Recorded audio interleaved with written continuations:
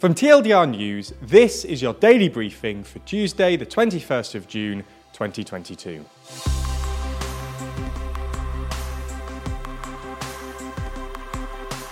Good afternoon. Today we'll be discussing some of the biggest stories, including the UK rail strikes and the Canadian single-use plastic ban. We'll also be answering today's big question: why did the far right in France do so well? As well as discussing a potential 2022 winter of discontent.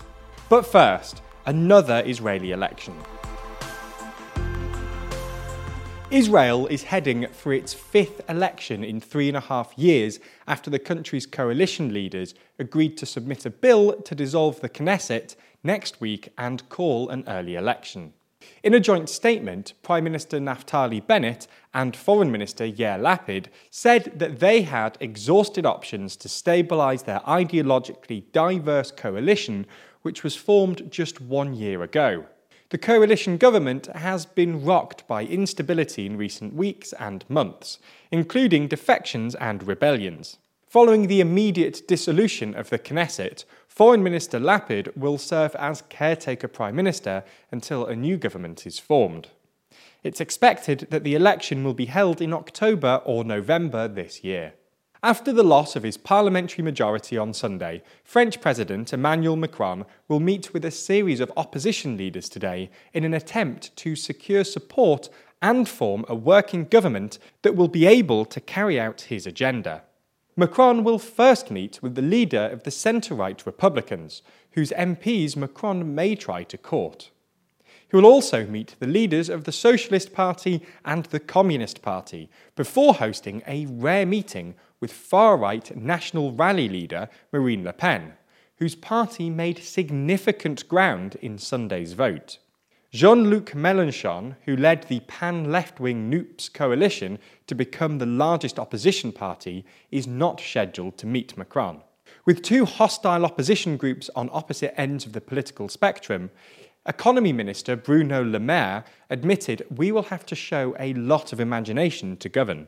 There's more on the way, but be sure to subscribe and ring the bell to make the daily briefing part of your daily routine. Or just search for us on your podcast app to listen along. Here in the UK, it's the first day of the National Union of Rail, Maritime and Transport Workers Union strikes, or RMT strikes. The strike is set to be the largest and most disruptive for decades, with only an estimated 20% of trains running today, and with strike days set for Thursday and Sunday too. The strikes appear to have coincided with two by-elections happening on Thursday and with GCSE and A-level examinations.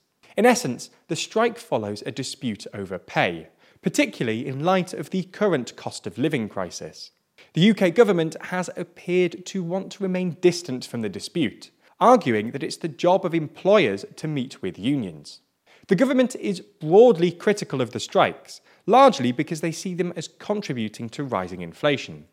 A court in Osaka has held up Japan's ban on same-sex marriage, ruling that the ban is not unconstitutional. The ruling dealt a blow to gay couples and LGBTQ+ activists in Japan, which remain the only G7 country not to allow same-sex marriage or civil unions, preventing gay couples from enjoying the benefits that heterosexual couples have, including inheritance and parental rights. The court case was only the second to be heard on the subject in Japan. Last year, a separate district court made the opposite ruling and ruled that the ban was unconstitutional. However, this did not legalise same-sex marriage, but did give momentum to those wanting a change in the law.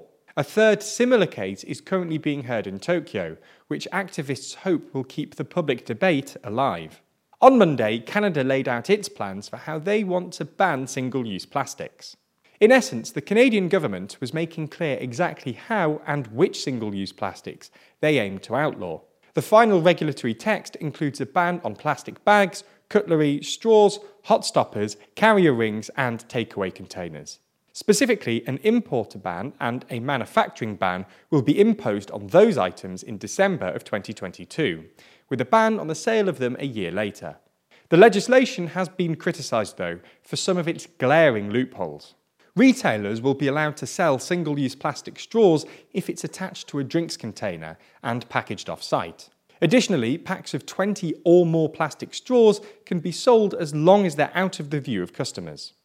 That's all we have time for on YouTube today, but if you want more, including our discussion on why the far right in France did so well, and whether there could be a winter of discontent on the way, then watch the extended edition of the Daily Briefing over on Nebula. Nebula subscribers not only get everything you've already watched ad-free, but also an extended edition of the show every single day, available to watch on Nebula or stream on your podcast app of choice.